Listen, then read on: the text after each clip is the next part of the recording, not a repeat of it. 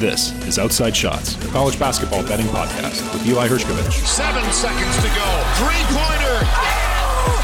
Hutchins! Double order! And Scott Phillips.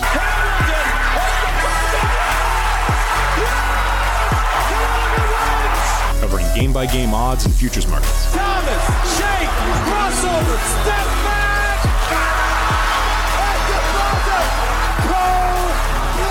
It's Outside Shots, presented by The Lines.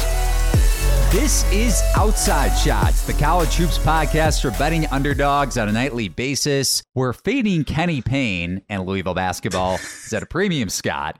And of course, breaking down everything else you need to know on the college basketball odds board, always presented by thelines.com. And a couple notes about our content over there. If you're listening on Apple Podcasts, subscribe and leave us a 5-star review, and you'll have a chance to win a $25 Amazon gift card. And if you're watching on YouTube, give the video a thumbs up, subscribe, and ring the bell to get notifications whenever a new episode is released of the Outside Shots podcast. And thelines.com is giving away a $25 Amazon gift card in our daily college basketball hoops pick'em contest. For more details, head over to play.thelines.com. Scott Phillips, you can find him on Twitter at Phillips Hoops. You can follow me on Twitter at Eli Hershkovich. Episode number 2, Scott, back home near the Chicagoland area after a trip near Tampa Bay. I'm going to mess it up if I go into any further detail. So how was Florida? Long story short for you in the last week. It was a great trip, and normally I wouldn't take a trip during the first week of the college basketball season, but we had a wedding that we had to attend from one of my wife's best friends from college that we had booked 6 months ago, well before I knew that this podcast would be in my life, and it was also my wife's birthday. So, you know, kind of a two birds, one stone type of trip. We had a great time. Congrats to Paul and Izzy. It was a beautiful wedding, and, you know, I had a lot of fun in the St. Petersburg area. I didn't realize that downtown had so much happening in terms of nightlife and everything else, but you know, great trip overall. I got to give a shout out to my guy Paul in particular, who, you know, the night before his own wedding, after, you know, going through the rehearsal dinner and everything, he's out having drinks with us and he's feeling pretty good. And we're talking about the podcast and he just puts the show on right then and there at the bar. And he's like trying to listen to it in his ear. And, you know, just like kind of the funny thing about that is, you know, he's like, I'm just going to let it play in my pocket. I want you guys to get the numbers. And, you know, so shout out to Paul on, you know, the night before his wedding. He's still looking out for other people, looking out for our podcast. And he's probably our MVP fan of the week here. Yeah, it sounds like it. Let's just shoot him a $25 Amazon gift card. I'm hoping that's what you gave him as the wedding gift, Scott. Nothing out of your own pocket. Well, just not 25, not 25. I mean, we're not getting terribly cheap here, but you know, it was a lot of fun during the week. A lot of fun hanging out with my wife's college friends, who are a real riot to hang out with, and a great trip for my wife's birthday as well. I mean, it's a beautiful area, and to get out of the Chicagoland cold for a week and to enjoy the Florida sun is always recommended. And by the way, travel tip, we love to get out the week or two before Thanksgiving. And obviously, if you've got kids that are in school, that's a little bit more difficult. But man, everything is so free and easy. There's not a lot of people traveling. Usually you can find decent rates on flights and rooms and Airbnbs and stuff like that. And we've made this an annual trip the last couple years and always enjoy getting out this time of year. Well, you're a week too late, I guess. I guess you have one more week to go if you want to make that trip out. Maybe a little late to plan you know, it, we had to revolve this around the wedding. So, yes. You know, it was, you know, but I highly recommend getting out this time of year if you don't have commitments that are holding you back, because if, you know, a lot of people travel for Thanksgiving and Christmas and they're saving up for those times of year. But man, it's really free and easy traveling this time of year, I find. Yeah, no, it sounds like it. I didn't have a wedding this last weekend. I was inside watching a lot of college basketball. Saturday night was able to get out with the big games happening on Friday, but I did have to talk with my girlfriend again that this coming Friday is another big college basketball night. I already got the death stare for this last week, and now it's death stare number 2, maybe death stare number 3 on Thursday. So pray for me, Scott, if I end up on the streets maybe next week. It's going to be a long 5 months for Friday. you. Yeah, I mean, you got to start taking her some nice dinners and really, showing her some love on a weeknight and, surprising her with some things. I'm not going to tell you how to do you. You do your own thing with your relationship, but, happy wife, happy life. That's what they always tell you. And, you're going to be busy these next 5 months. Find those spots where you could pick and choose, man. Well, we're not married, so I who know knows that. if I'll get there. I'm saying, that still is applicable to your girlfriend too. So it'll, you guys will figure it out. I appreciate that. I'll let her know that you gave us your positivity on the podcast. But always, Scott, as we get into the plan for the show today, enough with our weekend activities. We're going to dive into the biggest takeaways from week 1 of the college basketball season. Not a ton. We don't want to overreact, but some notable things for sure. We'll touch on some of the bigger conferences that we didn't hit on the first podcast, a little Big Ten, Big East as we're recording this. Villanova, which was, I want to say, mid 30-point favorite against Delaware State at home, up 4 in the second half after losing outright to Temple on Friday as a 5-point favorite in the Big 5 game. A little Pac-12, a little Mountain West. I just have one quick note there. And then some big games for the rest of the week. A little bit on the Champions Classic and not maybe as much as we would on a normal podcast previewing the rest of the week because we're going to do a live pregame show, essentially. I don't know if Scott and I will make it a happy hour pregame show, but we'll preview. I like that idea. Yeah. You already got the IPA ready to go. Yeah, I'm hitting the store tomorrow.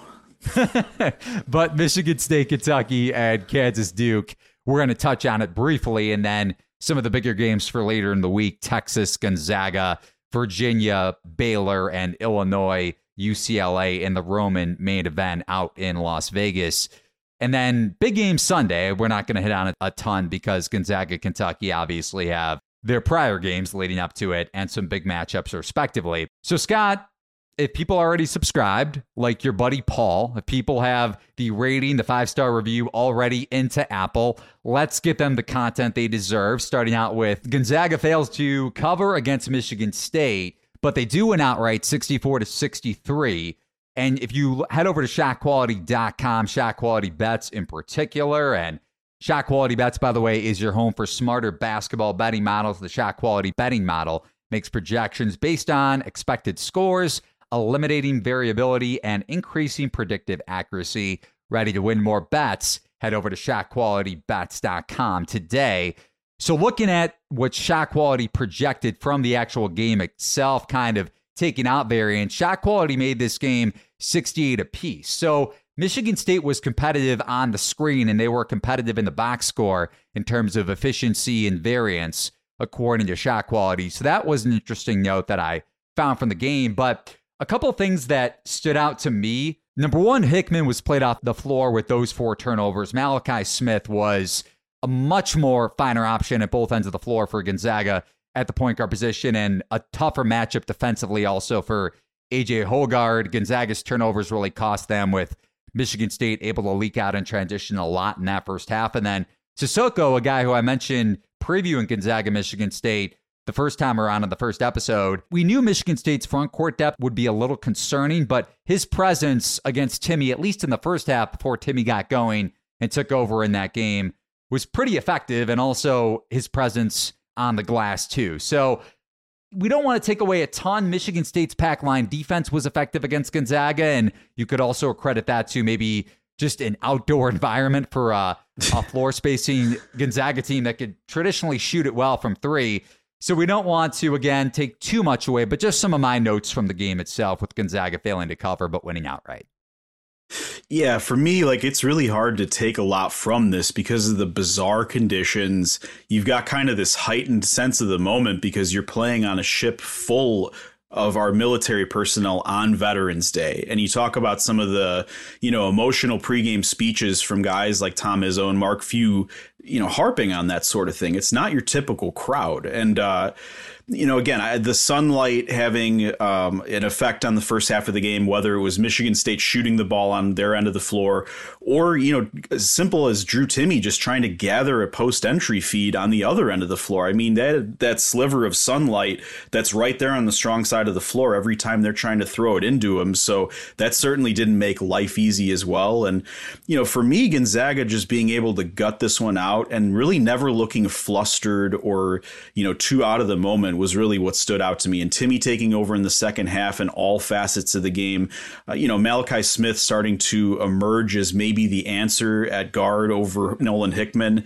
Yep. Those are the things I'm kind of looking at, more big picture stuff than, the type of, reaction we might on a typical neutral site game. But, Michigan State's a steady veteran team. They've got a lot to prove being outside of the top 25 preseason with such a veteran group. And, Mady Sissoko is playing quite well, as you mentioned, Eli. And I like that he's able to put up numbers and get to the free throw line without having a lot of touches or shots designed for him. But again, to me, Michigan State just doesn't have a guy that you can really rely on to get buckets down the stretch. You saw that the final play of the game.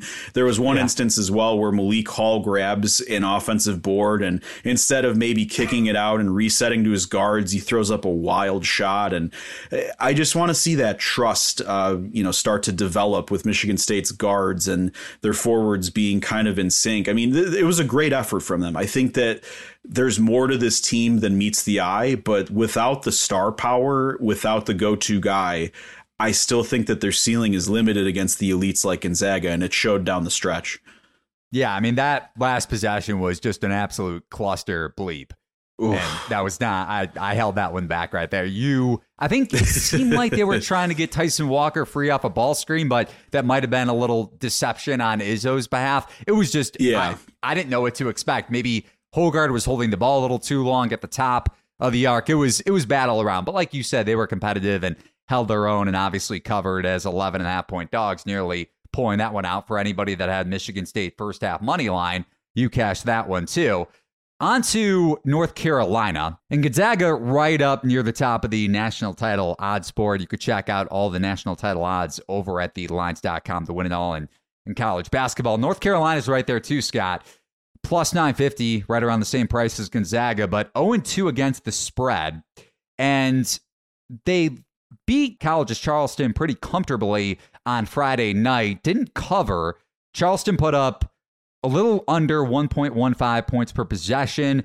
The biggest thing that I noticed in the game, but we did mention it on our preseason podcast, that North Carolina's ball screen defense and perimeter defense in particular got a little lucky in terms of the opponents that they faced on their run to the title game and losing in the final seconds to Kansas last April. If you have a Charleston team, a mid-major like that can space the floor, play 5 out, and get clean looks and get Bacot on the move, where he's not a particularly mobile big in terms of guarding the perimeter. UNC's defense, perimeter defense in particular, might be in a little bit of trouble maybe when we get closer to ACC play and the number is a little bit inflated in terms of their spreads.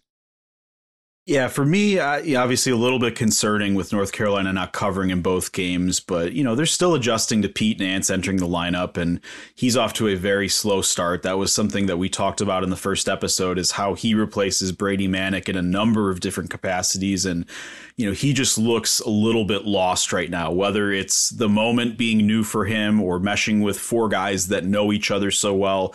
I think he'll get stronger as they start to play more together, but certainly a storyline to watch for with him not playing as well. And, again, Armando Bacot's going to continue to step up. Caleb Love has put up solid numbers so far. I'm not really too concerned about the lack of, them covering. And, I think that they're going to eventually adjust. For me, something to watch for is their bench. I mean, a lot of these games early in the season, playing, these low to mid-major teams, you want to see maybe some freshmen or sophomores or some transfers step in and join the rotation. Seth Trimble looks like he has the capability to maybe be a guy off the bench that can step in right away with his athleticism. But he looked good off the dribble.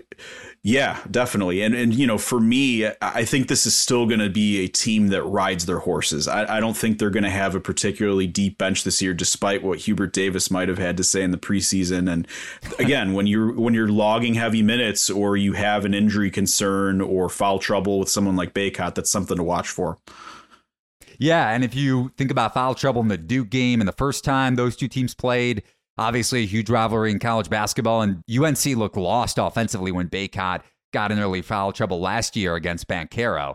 So you're right. Nance played over 30 minutes on Friday. It doesn't seem like just because he's entering the rotation in terms of the Iron Five with Manek out, it doesn't seem like Hubert Davis is going to lean on anybody else. You look for those new pieces to step up in these next couple games, and they're going to adjust. And we're going to see, again, some of these other freshmen, sophomores get more comfortable, but they need more from their bench in terms of ACC play, because there's going to come a point in time when they have some sort of issue that other guys need to step up. Moving on to Tennessee, a little higher up on the national title futures odds board, plus 2,500 to win it all. They lost outright, Scott, at home to Colorado. After Colorado, the Buffs lost to Grambling as a 14.5-point favorite, lost outright on Friday night. They go to Tennessee playing on not the Vols' home court, so a little bit of a sleepy crowd, and they win by double digits as 15.5-point dogs. That's where they closed, around 10-1 on the money line. When Tennessee doesn't shoot well from three, that could very well lead to variance like we saw in this matchup. Vescovi didn't shoot it well. But the one area of concern that I had for Tennessee's defense, which we talked up a little bit on the first podcast, was number one, ball screen defense, and also with Ziegler and Vescovi getting beat off the dribble a little bit. And then when Tennessee needed a bucket in the half court down the stretch in that game, you don't have a go-to scorer like you did last year when Kennedy Chandler really emerged in conference play. I mean, you have a five-star like that, that's going to be your guy down the stretch. And you also lose John Fulkerson up front, who became a go-to post player in the last couple seasons. Placic, by the way, one of Tennessee's bigs, probably not going to be leaned on a ton. I'm going to guess 15, 20 minutes a night left that game with an ankle injury. So if Tennessee doesn't shoot well, which I don't believe it did in that Michigan Sweet 16 loss, like I mentioned, variance can happen. And when you can't score in the half court, when teams like Colorado have guards that are explosive off the dribble that you can't contain, these are when losses like this happen. I'm not saying I'm overreacting to a Tennessee early non-conference loss, but the notes that I mentioned could lead to potential conference play issues. No, I mean, their shooting and their effective field goal percentages are abysmal right now. I mean, they're 289 in KenPom in effective field goal. I think they're 32% from the floor, 28% from three-point range. It's just not going to cut it, especially like you said, Eli, when a Colorado team comes in hungry off of kind of a bizarre loss of their own to open the season. And, you know, again, like there's time to right the ship if you're Rick Barnes' team. You look at the schedule upcoming here, and they've got Butler next week. That's going to be an interesting matchup, and we'll talk a little bit more about how Thad Matta is incorporating some new pieces down the line in this podcast. But, you know, they really don't have a lot of tough games until the middle of December when they have Maryland and Arizona back-to-back. So, you know, the defense has been steady so far. They're still number 3 in adjusted efficiency on KenPom there. But again, if you're not scoring in the half court and you're playing from behind and you don't have that kind of firepower that you're used to, and you don't have a go-to guy like Kennedy Chandler, who's going to really step up and make plays for them at this point? So those are our big 3 takeaways. Maybe I just coined a segment there, Scott. Big 3 takeaways, like how you have the big 3 in the NBA. Could be. Sponsors, we're listening. Paul. Will Paul jump on board as a show sponsor for the Big 3 segment? To be determined. If he's already listening pre-wedding night, you never know. But, Scott, a couple of, and you harped on it with Butler and the Big East. We'll touch on the Big East and maybe a long shot conference future, or just a team that we see as a sleeper with Villanova. Just an update as we're doing this. Only up 3 at home against Delaware State with 3 minutes to go in that first half. Abysmal. But, woof. You know, we got people listening on the recorded episode, so no need for monster score updates here later on in this game. So let's start off with the Big Ten, Scott, where Indiana is the consensus favorite going back to the preseason. Let's say around plus 300 to win the conference. Popular pick to win the league when you think about the national media. Not that that matters when it comes and boils down to betting. Michigan, the second shortest odds at plus 450 after what we saw against Eastern Michigan, which I don't necessarily think was a fluke in terms of the Wolverines' susceptible defense, and we'll touch on that. So I'll give you the floor first here, Scott. Is there a team that you're intrigued by when you look at the Big Ten conference futures market for the regular season? For the futures market, again, like we've touched on Iowa a little bit. I think they're off to a really strong start, and we expect the natural leap from Murray this season, following in his brother's footsteps. But, you know, again, you're looking at a veteran team that has a lot of size, length. They play a different speed and tempo than a lot of Big Ten teams. You know, Fran McCaffrey team is going to spread the floor and have one of the better offenses in that conference. But, you know, their defense off to a steady start so far. I've liked what I've seen from them, obviously, in some pretty weak competition.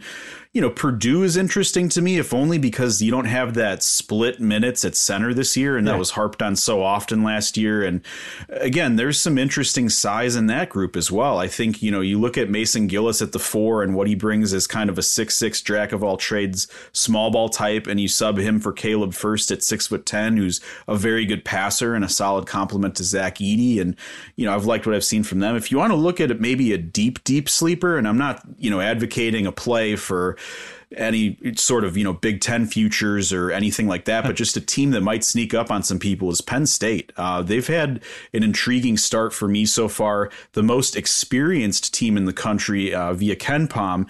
And, you know, they're looking so far at a top 17 offense. They're the number 1 effective field goal group in the country. This is a lot of guys who have logged a lot of minutes in college basketball so far. And they were a top 50 defense last year. They had a lot of their losses in Big Ten play come under 8 points or less. So maybe they didn't know how to win last year. But, you know, you look at a coach in Micah Shrewsbury, who's got experience in the Big Ten under Purdue. He had some time in the NBA with the Boston Celtics staff. And correct me if I'm wrong, he was on that Butler staff, right? Yes. So, you know, you're looking at a team where, you know, Jalen Pickett is one of the most accomplished players in college basketball in terms of his sheer career numbers. And he really elevated his play during the Big Ten portion of the season after maybe looking a little lost jumping levels from Siena. Cameron Winters had a nice, you know, adjustment so far in terms of his, you know, transition to the Big Ten and that group as well. And, you know, they can really space the floor at 4 or 5 different spots. I still am concerned a little bit about Penn State on the interior. You know, losing John Harrer and his double-double production is not easy to replace. They're going to be smaller than a lot of the teams they're dealing with. I kind of shudder to think how they guard Zach Edey with the group that they have out there now. But, you know, you look at Penn State only having to face Indiana once in conference season, the experience level that they have, the unique home court factor of Bryce Jordan if it gets rolling. And I think they could maybe sneak up on some people this year and have a better season than maybe people projected. You mentioned Iowa, Scott, and that's probably the team that I'm looking at. And by the way, just to hit on your Penn State potential and long shot concept. I know you said you wouldn't. Sure. Yeah. They're just a team for me to monitor for, you know, maybe postseason. You know, sure. You're making a leap from a sub 500 to in a year where the Big Ten has a lot of question marks. I think that they have some interesting pieces here. Yeah. And they're sitting at plus 4,000. So 40-1. You can get them as high as 60-1. Scott is not advocating for that, but it's similar to a team that I want to mention in the mid-major conference that I might look at as a long shot conference tournament future. So Penn State could be intriguing if the pieces do come together, like Scott mentioned, not just for the first couple games. Granted, I have a bet on Butler tonight, and they're at Penn State. So I'm praying that your theory doesn't come to fruition, at least tonight here on Monday evening, but I'm not going to sweat out that game on a recorded podcast, of course. Going back to the Big Ten before we get off track here, Scott, you mentioned Iowa at plus 550 or 6-1, sitting around there. I think it might be worth a look as a Big Ten regular season title bet. I haven't placed the future myself, but just the team that I would give a look towards. You still have a lot of shooting. I don't know how Patrick McCaffrey and I guess more importantly, Connor McCaffrey are still in college. I absolutely hate Fran McCaffrey, just in terms of his facial expressions during games. But you mentioned defense, and that was last year was Fran's best defensive team, maybe ever at Iowa. And it was impressive to watch. Now, you lose a guy that gives you a lot of defensive versatility in Keegan Murray. But like you mentioned, I think this is kind of the breakout season from Murray to Murray for Chris Murray this year. And Indiana, though, defensively, man, is going to be offensively, I question their shooting, so I don't want to necessarily just go with the favorite, but with Trace Jackson-Davis and Race Thompson up front. You mentioned kind of a team that was learning how to win in Penn State, and I'm not comparing the two just because, again, of the longer odds versus the favorite to win the conference. Now another season, former first-year coach coming from the NBA onto college to coach for his alma mater. Indiana's going to be interesting if you get really good guard play from Xavier Johnson and if he's able to space the floor at an efficient rate. I love the guard pairing with your freshman guard, 5-star guard coming in to pair along with Johnson. And Mike Woodson as defensive coach, a lot of people thought he was going to play pack line at Indiana. He hasn't so far, at least, but his man-to-man defense is very tenacious, and this Indiana team should be in the top 20 of KenPom, top 20 of my power ratings for most of the season, I assume. Yeah, I mean, the Big Ten is pretty wide open. We've discussed this off pod and a little bit last week, but any of these number of teams are intriguing. We didn't even touch on Illinois and their clear and obvious upside. We'll get more into them later as we break down the UCLA matchup. Michigan obviously still has Hunter Dickinson, and I think Jet Howard has shown some intriguing things so far playing for his father in his freshman year, maybe having that production that people expected out of Caleb Houston last season that really didn't come to fruition. And so, you still question the point guard play with Jalen Llewellyn and his transition to the Big Ten, but, there's a lot to like about a lot of these teams. And again, I don't think there's a clear-cut favorite so far. No, and I'm glad you mentioned Michigan because that was my biggest issue against Eastern Michigan. Not only the point guard play with Llewellyn, but defensively going from Llewellyn to Devontae Jones. And Jones lacked a little bit scoring-wise, and he was also banged up a little bit last year. But that is a major drop-off defensively, and we saw Eastern Michigan, not only with Amani Bates at the 3 and the 4, but their guards really carve up Michigan defensively off the dribble. So concerning talented team. Very talented team, and a team that could definitely cause some problems as a mid-major if Bates shoots like he did on Friday. Maybe a little bit of an anomaly if you go back to his efficiency last year and a little bit of a revenge game going up against a team that recruited him and was a potential link to him as a transfer in the offseason. But he gets to put up a lot of shots at Eastern Michigan, which is what he wanted to do last year, and probably for a little bit of a better coach. And maybe we'll save our Penny Hardaway takes off pod, as you like to say. But on to Scott, the Big East, and Villanova, looking at the final score, beating Delaware State by 10 points. So they do bounce back, don't cover the 35-plus point spread in the game following an outright loss to Temple as 5.5-point favorites in the Big Five game on Friday. I mentioned to you in a text last Friday that if I didn't bet Temple, I would have hated myself all night, and I came through with the Owls. The Owls came through for me with that length. So looking at the favorite to win the conference, Creighton sit in plus 180, Villanova following them. Then you have a mix of Xavier after that, Connecticut. Which team are you looking at? And I know you mentioned Creighton, that you like them to win the national title. That was your national title futures pick at 30-1 in our preseason podcast. But if you had to take a long shot or maybe a team to surprise in the conference, which team would it be?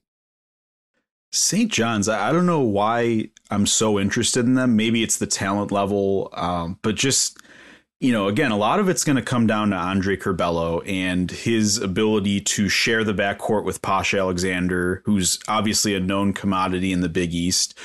If Curbelo is able to kind of, slow down some of those wild passes and turnovers that he would show at Illinois during, bad occasions on many cases, that's a fascinating backcourt. And then I've always loved David Jones. I think, underrated last year playing at DePaul and maybe didn't get as much love because of Javon Freeman Liberty's high scoring output. But, he was DePaul's best player in a lot of stretches last season, especially when Freeman Liberty was unable to deliver. And again, you look at those three, Joel Soriano has great natural size to combat some of the great centers of the Big East that we talked about. Montez Mathis is a veteran wing who's been through a lot of Big East games himself. And there's some concerns here.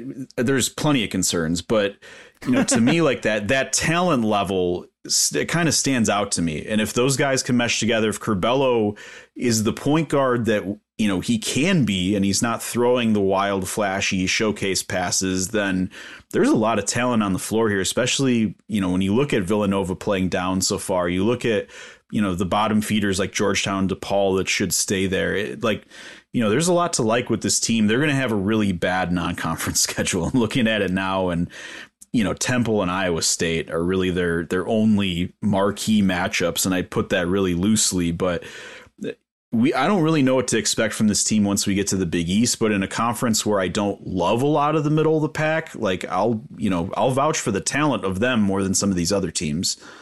I can't tell you how many times I have backed St. John's in the conference tournament.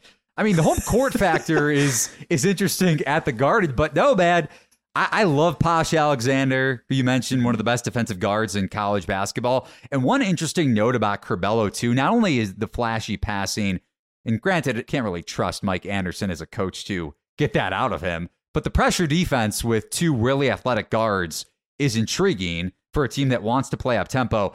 The big thing for me, not only getting the passing efficiency up for Curbelo, but if he can get those dumb 3-point shots out of his system. Yes. Very much so. If you look at conference or non-conference play so far, only 3-point attempts. And he took some really dumb shots. If you go back to that Houston game, the second round game, that took him out of the game in the first half, just staring at the screen. Granted, Trent Frazier had pink eye, so there are a lot of things going on with that Illinois team. Kofi Cockburn couldn't deal with Houston's trap defense, but I digress.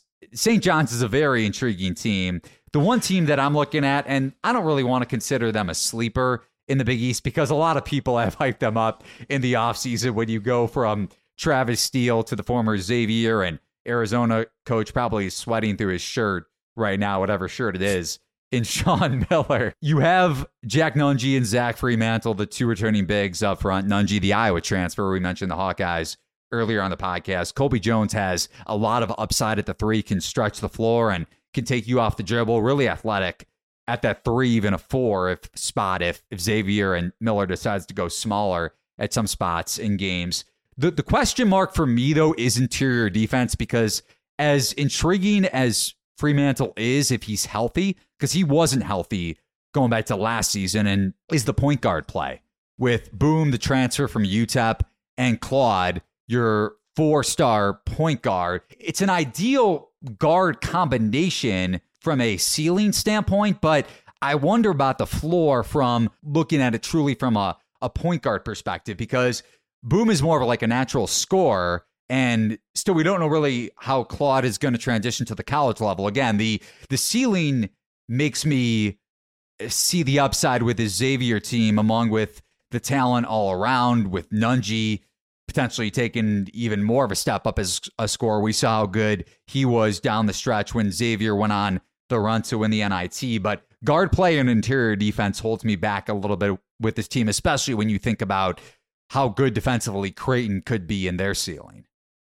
Yeah, and Sean Miller has touched on how hungry this team is, how they have a lot to prove, especially coming off the NIT and losing their coach, kind of, having that great start to last year that they gave away and kind of, gave away a tournament bid for all intents and purposes. And, again, for me, you look at some of these odds right now and you see St. John's at anywhere from 20 and you look at Xavier at 7 to win the Big East. And we just talked about the talent of St. John's and the talent of Xavier, and I don't think it's that far apart. And so that's why I'm interested in kind of that middle of the Big East, because we've talked a lot about Creighton. We like UConn and what they can bring to the table. Villanova will probably right the ship, although point guard play has been a big concern to start the season. And gotta get Justin Moore back.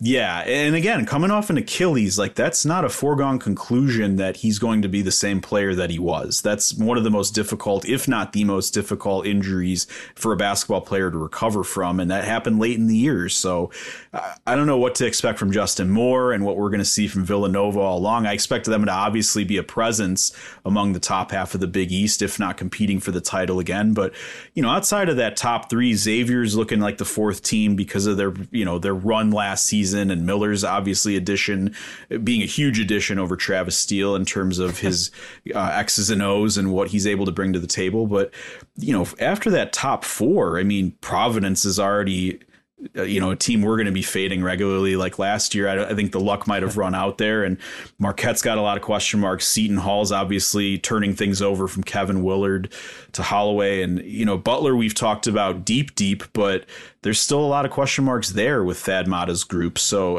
again, this middle of the pack for the Big East, kind of much like the Big Ten, where there's major question marks, but there's a chance to have some teams break out that give some value, especially for something like a conference tournament. Yeah, that's where I kind of circle a lot of these teams, especially the longer shots, is the conference tournament. Can you make a run over a 4 to 5 day stretch for a team like St. John's that can wear you down defensively with that ball pressure and speeding you up? We saw it last year. St. John's was up 17 in the first half against Villanova, I want to say, or double digits at the very least. Now, Villanova with their experience, Jay Wright, Gillespie, and you hit on it on the first podcast, losing Colin Gillespie. People understand how good he was, but just as a shot maker and a distributor. And then we also don't know what Cam Whitmore is going to be like as a freshman. He's a highly touted freshman. Yeah, that's also a very good point. Yeah. So on to a couple of the other conferences before we get into the games for the rest of the week. Scott, Pac-12, I don't really want to coin anybody as a sleeper. Oregon was the team that a lot of people hit on and harped on in the offseason. And what do they do against an underwhelming UC Irvine team? They lose by double figures as a 15.5-point favorite on Friday. That was one of the more abysmal losses, especially when you couple that with Colorado losing as a 14.5-point favorite to Grambling. But Colorado did get the outright win over Tennessee. And we'll hit on the Pac-12 as the rest of the podcast schedule moves along. But one quick note that I want to hit on in the Mountain West, watching a team like Nevada, similar to these other teams that we've gone through that maybe have high upside as a conference tournament futures bet, because San Diego State to me is the class of the Mountain West, especially when you watch what they did in the second half against BYU. These San Diego State offenses, Aztec offenses under Dutcher, usually don't have the type of scoring where you can put up 80 points. And they looked like they were in trouble in the first half of that Friday night game against BYU, but with Trammell, I want to say the Seattle transfer, and Matt Bradley too, came over from Cal. It's a very intriguing backcourt. You still have Mensah up front. Their pack line defense is similar to what Virginia runs, honestly, on both sides of the floor. So San Diego State is the odds-on favorite, I want to say, to win the conference and is deserved of that price tag. But with Nevada, from what I saw, and I know it was a Saturday matchup against Grand Canyon, and Grand Canyon lost some pieces in the offseason. Still an intriguing team from a mid-major level under Bryce Drew. But the addition by subtraction, man, I know it's a cliche that a lot of coaches like to bring up, and I'm sure you've heard it at least 1,000 times. But going from Grant Sherfield, who I've hyped up a lot, and I'm pretty sure I did last year when I took Nevada as a conference tournament future to win the Mountain West Conference Tournament. But you lose him, and he was really a poor presence, to say the least, in that locker room and on the floor from a lot of the people that I talked to in the offseason. You get the Oregon State transfer and Jared Lucas, who can really stretch the floor. Blackshear at the point, who's a very athletic point guard and has a lot of size. They looked really good in the first half. You still have Baker on this team that's a stretch five. Still have a lot of pieces from last year's Nevada team who really didn't live up to the ceiling that a lot of people expected from the Wolfpack as maybe a dark horse in the Mountain West last year. So that's a team that I might be looking towards, not only to back in conference play as a dog, Scott, but also in the conference tournament.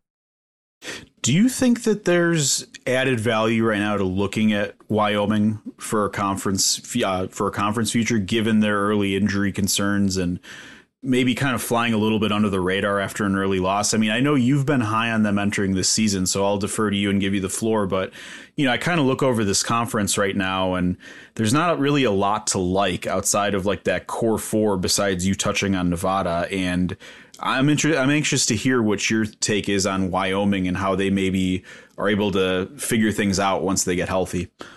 Well, yeah, I mean, you go back to what happened on Sunday, losing to Southeast Louisiana as a 21-point favorite. Now, variance similar to Tennessee. You don't shoot the ball well. You don't have your post guy in Graham Ike. You still have Maldonado, but Wyoming's offense runs through the low post. And we saw it against Indiana, just going back to that playing game when you can't play through the low post. Now, granted, you don't have your primary option and the Mountain West preseason player of the year in Graham Ike yesterday, and I want to say for the next 5 to 7 weeks. So maybe a buy low for Wyoming, but I still think San Diego State is the class of that conference and not really a team I want to bet against. No, that's fair. And again, you look at the schedule for Wyoming, it's brutal that they have to face Dayton, St. Mary's. Yes. They've got San Diego State early in January, followed by Utah State and Boise State early in January. Like, the schedule gods did them zero favors in terms of these injury issues. And again, maybe an intriguing buy low for something like a conference tournament, maybe not the outright regular season title, but right. Yeah, I think that there's a lot to like when healthy, but we're going to have to wait a while to see what that looks like. You're listening to the Lines.com podcast network. Looking for the latest player props and the best betting odds from the top U.S. sportsbooks all in one place? Then join us right here every day this season for free picks and best bets from the sports betting experts you can trust. Check out the Lines.com NFL Megapod as Matt Brown, Steven Andrus, and Adam Candy break down every game for this weekend's football slate. Join the Coast to Coast podcast crew Mondays through Fridays as Nate Weitzer and Josh Lander bring you the best player props and game lines for Major League Baseball, the NBA, and the NFL. And tune in to Beat the Closing Line twice a week as Nicole Russo, Mo Nawara, and Eli Hershkovich dive into NFL opening lines, plus special guests from the sports betting world. So subscribe, rate, and review to the Lines Podcast Network, the source you can trust to make you a better sports bettor. So we've touched on some conference regular season thoughts and maybe some dark horses to look for come the conference tournament. We didn't really get to hit on a ton of conferences on our preview podcast because we were mainly focusing on the national title futures market and looking at the top of the odds board. But now to hit on some games, Scott, for the rest of the week. And we're going to do a pregame show on Discord on Tuesday, I want to say around 5:30 Eastern. So be out on the lookout for that on Twitter as we really dig deep into the two games in the Champions Classic. Kentucky, Michigan State tipping off at 7 Eastern. And also Kansas and Duke, that game following the conclusion of Kentucky MSU. A couple of headlines for Kentucky, Michigan State. Obviously, Michigan State nearly beating Gonzaga outright is one as we head on to start off the podcast. But John Calipari touched on it with Oscar Tshiebwe, who's the reigning National Player of the Year, hasn't played a minute for Kentucky just yet. If he does play, Cal said that he'll play in 3 to 4 minute stretches. And it seems like Damian Collins, Kentucky's backup big to Tshiebwe, is going to be back for this game, and we were texting about it on Friday. Severe Wheeler came back and played pretty well against Duquesne. Kentucky covered that point spread pretty easily. Now for Michigan State, we mentioned how well Sissoko played, so whether he's matching up against Damian Collins or Tshiebwe in those stretches, he played pretty well defensively against Timmy in the low post. So intriguing matchup one-on-one, but what are you looking for? As I want to pull up the latest odds for this game, but I believe Kentucky is sitting around a 6.5 point favorite on a neutral in Indianapolis. I just love how efficient and seamless that this team has looked without the Wooden Award winner. I mean, Severe Wheeler returns to the lineup after missing the first game. He's efficient and putting up numbers across the board.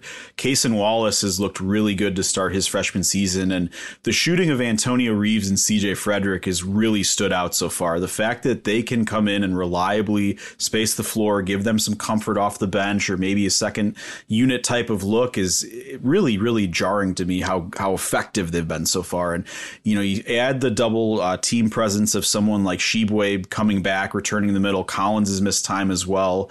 There's just a lot to like about this group so far. In the past, we've seen some Kentucky teams where, the talent on paper is always there. We know there's going to be 5-star McDonald's All-Americans and high-level transfers, but I think these guys are playing pretty selfless ball right now. It's a nice mix of pieces that are coming in new and are hungry to prove something, and guys like Jacob Toppin who have elevated their play from last year. And, once you add the Wooden Award winner to the mix, that's a pretty scary ceiling to deal with. So I like Kentucky early in this matchup.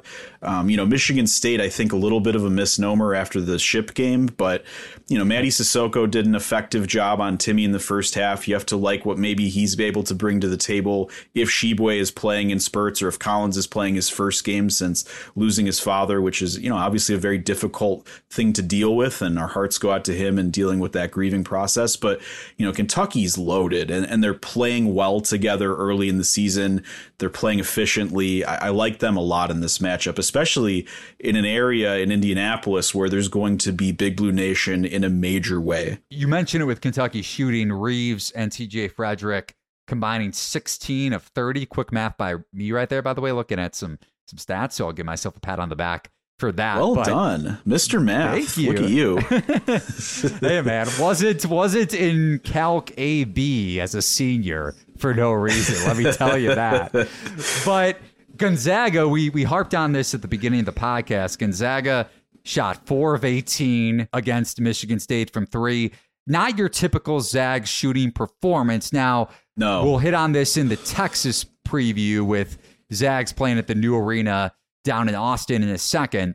But Kentucky's going to have a much heavier and more reliant perimeter presence in this game that's not be played outdoors and, like you mentioned, in the sun for a little bit in the first half. So granted, shot quality didn't show a huge amount of variance in the final score, but when you factor in what Gonzaga would typically shoot on a typical neutral court and the way Kentucky could space the floor, unlike really only having one of those true three-point threats, big-time three-point threats in Kellen Grady last year, going from just him to Reeves and a healthy Frederick, whose shot has looked tremendous and just like it has, if not any better than what he showcased in his Iowa career for a couple seasons.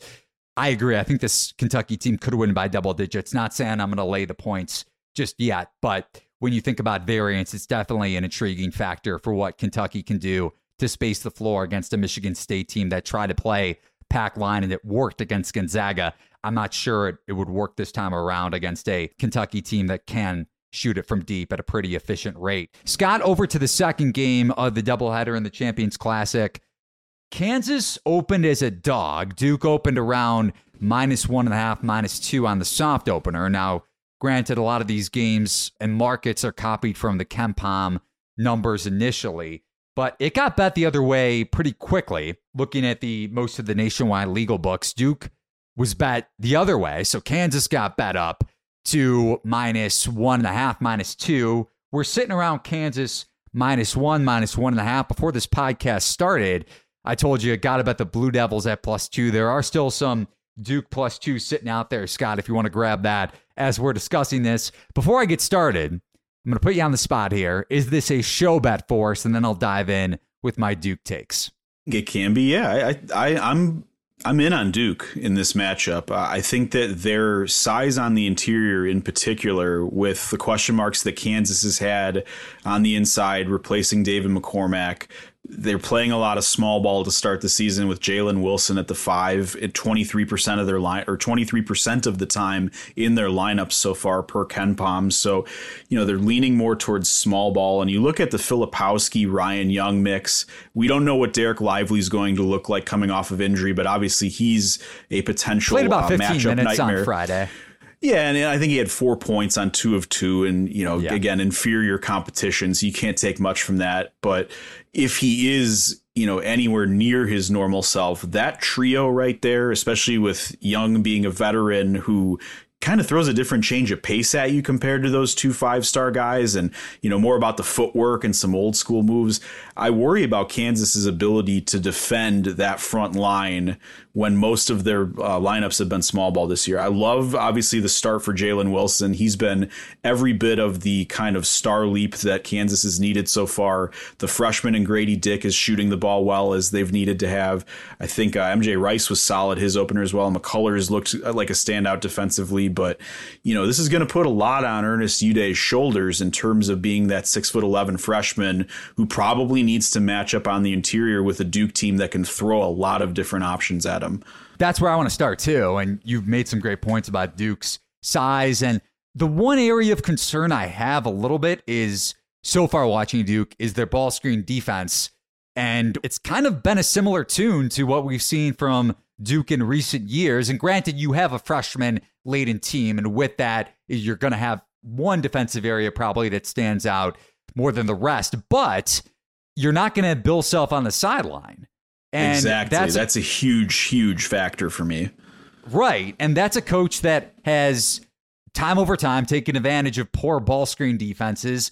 You're going to have Jon Scheyer when you're typically going to have Coach K, who's obviously retired, against Bill Self. You're getting Jon Scheyer against Norm Roberts in Kansas Duke. What a weird coaching matchup. But you mentioned it. Yeah. I'm curious to see what, and if Kansas goes with Uday to start, like you mentioned, with KJ Adams playing primarily the 5 in their first 2 games. They haven't faced this type of a, number one, athletically gifted team up front, and maybe Kansas could take advantage of that poor ball screen defense with the shooting that Wilson has showcased so far, and Grady Dick, the 5-star freshman, the most promising freshman in that Kansas class, but also the size advantage with Mitchell potentially at the 3 for Duke, one of their other 5-stars. So like you mentioned, you have Young and Filipowski up front, Lively. I'm assuming we're going to see him a little bit more of an uptick in minutes. I doubt Whitehead plays in this game. He's probably more likely to see minutes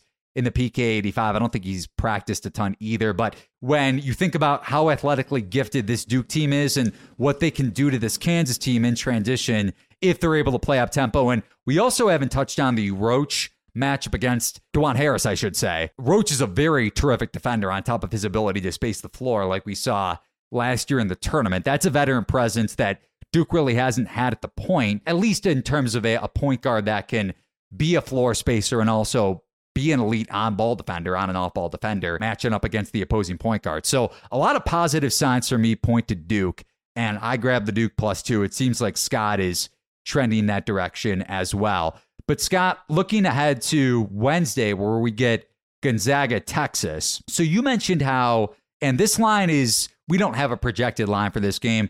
KenPom makes it around Texas -3, and I'll tell you what, if it opens at Longhorns laying a possession, it's going to get bet the other way in a hurry.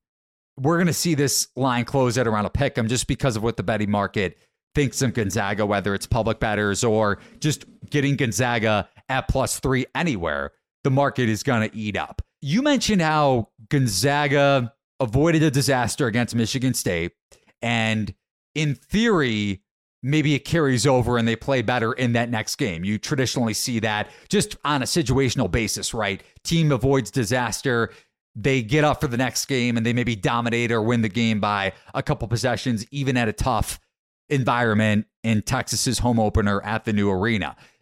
My counterpoint to that is, and I know you didn't even make the point, that's maybe the public perception of Gonzaga, is you get a Texas team that is arguably, and I think is the best defensive team in college basketball, not only in the half court, but in transition, considering what they added with Dylan Mitchell, Timmy Allen up front, and a healthy Dylan Dessou, who looks extremely healthy in terms of his rim protection, watching him so far against these crappy non-conference teams. But it's great to see him look healthy because he wasn't healthy last year for them up front. He's going to pose a problem for Drew Timme, just like Sissoko did on the block. Now, I'm assuming Gonzaga's perimeter shooting will come into a little bit more of a positive sense against a no-middle defense that Texas runs that might be a little more vulnerable to three-point shooting. But you also have the factor that Texas got blown out at Gonzaga last year at the Kennel. And I'm not saying situational spot, it always favors the home team and it always works out. But you're going to get a fired up Texas team at home where their defense is at a much higher level than it was last year. And you have a better defensive backcourt overall. Number one, Marcus Carr knows Chris Beard's system a hell of a lot more than he did last year at the Kennel when they got blown out at Gonzaga. And you also have a much better backcourt duo overall with Tyrese Hunter and how good he is defensively. I touched on that a lot on our preseason podcast. So I'm going to wait to see how the market comes in on Gonzaga, because if it does, and this game is around a pick, I'm probably going to bet Texas.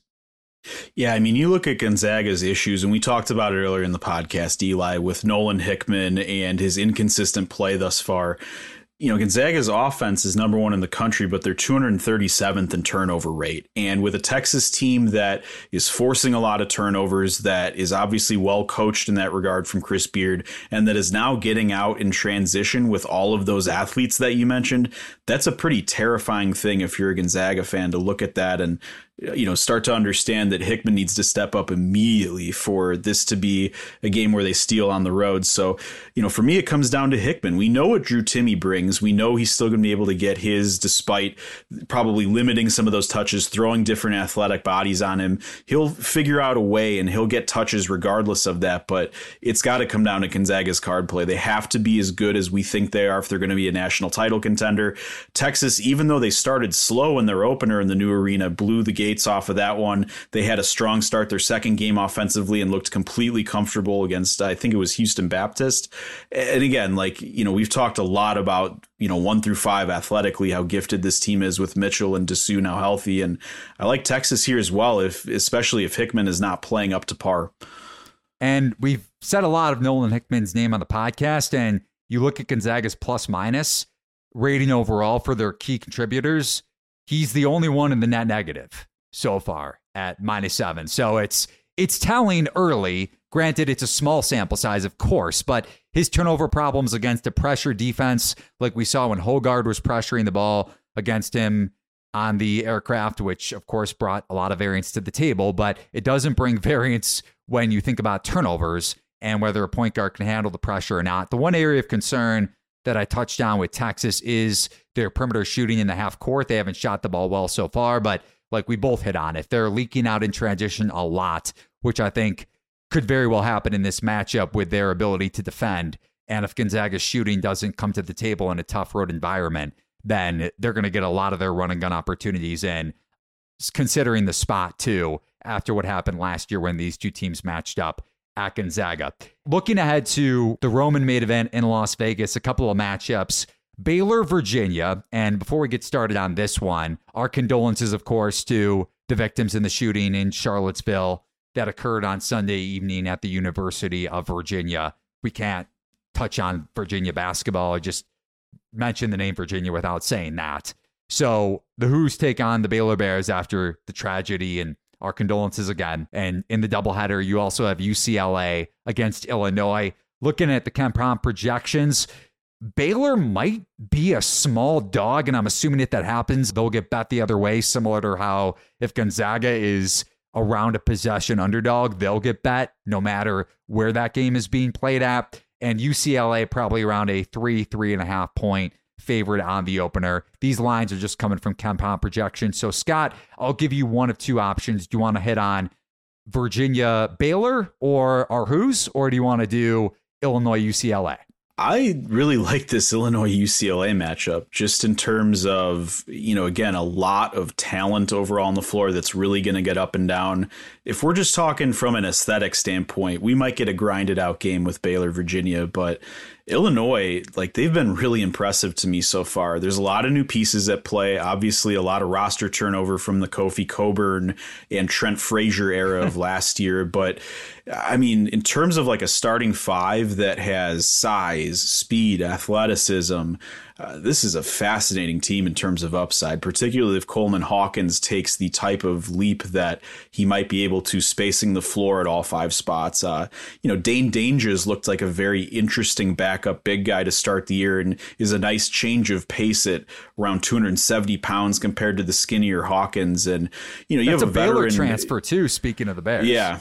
Yeah, and Matthew Mayer hasn't even really adjusted quite well yet. He hasn't played all that well, but, there's firepower with this Illinois team. The point guard play is something to watch for. They're relying on Sky Clark and some younger guys like Ty Rodgers to come in and play big minutes early. So against a veteran like Tiger Campbell and, some of these UCLA guys that have been through some battles already, that's something to watch for. But, I think Illinois is really trending in a positive direction, particularly when you look at Brad Underwood and his background of putting kind of unique rosters together on the fly. And again, I think I aim UCLA kind of looking at this one early, just based on the veteran presence of Campbell and some of their players. And I love what Amari Bailey's brought to the table so far, but I think that matchup is going to be a ton of fun.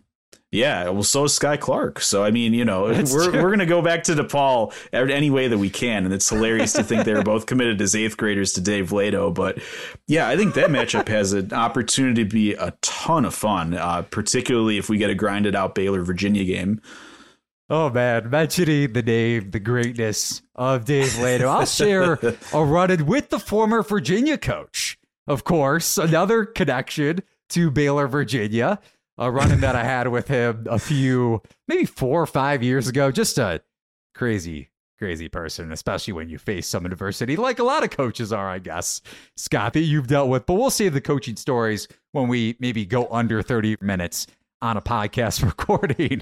I'll touch on Baylor, Virginia here really quickly, and you can give your quick thoughts on it as well. The one thing I want to mention with UCLA, Illinois, I might look towards an under there. This Illinois offense is intriguing in transition, like we've seen against these crappy low major schools, but we haven't seen them yet in the half court. And this is a pretty interesting and Mick Cronin-led UCLA defense that is a standout defense under that sort of a coach every season. Now, you lack the length that you've had in past seasons or his previous 2 years, 3 years at UCLA, but Bona, the 5-star, came back on Friday, and he'll get the matchup assignment against Coleman Hawkins and Danger in that matchup against the Illini on Friday. I think we'll see a little bit of trendy dog action towards Illinois, but I would lean UCLA as well. Over to the Baylor-Virginia game.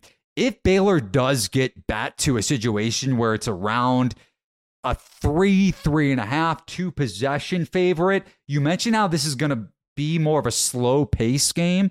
If Virginia can implement their defense, which we touched on in the first preseason episode, off pod, as well, as you like to say, we got to trademark that phrase as well. I'm sure other people have used it. That can't be just me inventing that. Other people have definitely used that. I'm not taking credit for that. That's ridiculous. I don't think they have. So I'm going to give you full credit, whether you deserve it or not. If Virginia can keep this more of a slow pace, we know Baylor might want to wrap it up.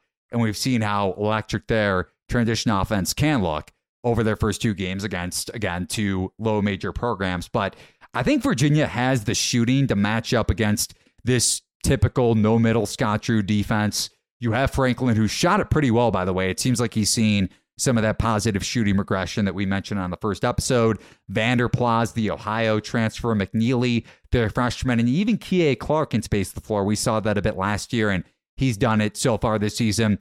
Granted, against inferior competition, but the Hoos have much more imposing three-point shooting than they did under Tony Bennett last year that really held them back in a lot of those non-conference games when Virginia could muck it up. And the other thing that I like about Virginia in this matchup is, number one, you have the rim protection when Baylor plays half court and tries to attack you off the dribble.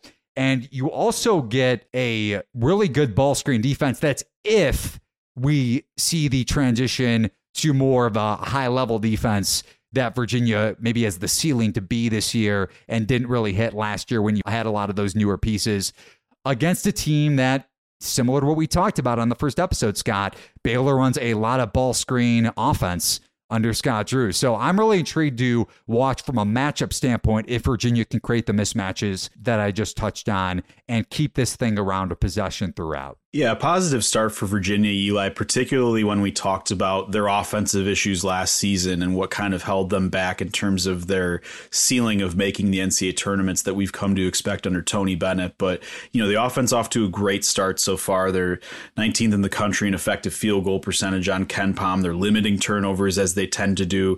I obviously expect the 3-point shooting at 48% to regress, particularly against longer, more athletic teams like Baylor. But again, we had the question marks about the offense. So far, they've looked clean. They're doing what they're supposed to be doing. We know what we're getting out of a Tony Bennett team in terms of tempo, defense. The 3-point shooting defense, a little concerning, but again, could be a little bit of an outlier so far in terms of the teams that they've faced. But again, I think this is an interesting matchup. It might not be pretty, as I talked about, but if Baylor's knocking down 3-pointers and they're able to get Keontae George going, I think that gives them a little bit of a leg up. Virginia's talent level still a concern for me, particularly early season. They've got to gel and kind of get things together for them to be a consistent team, and that's why I pegged them to be, you know, a team that I like in the ACC at a 7 to maybe, 6.5.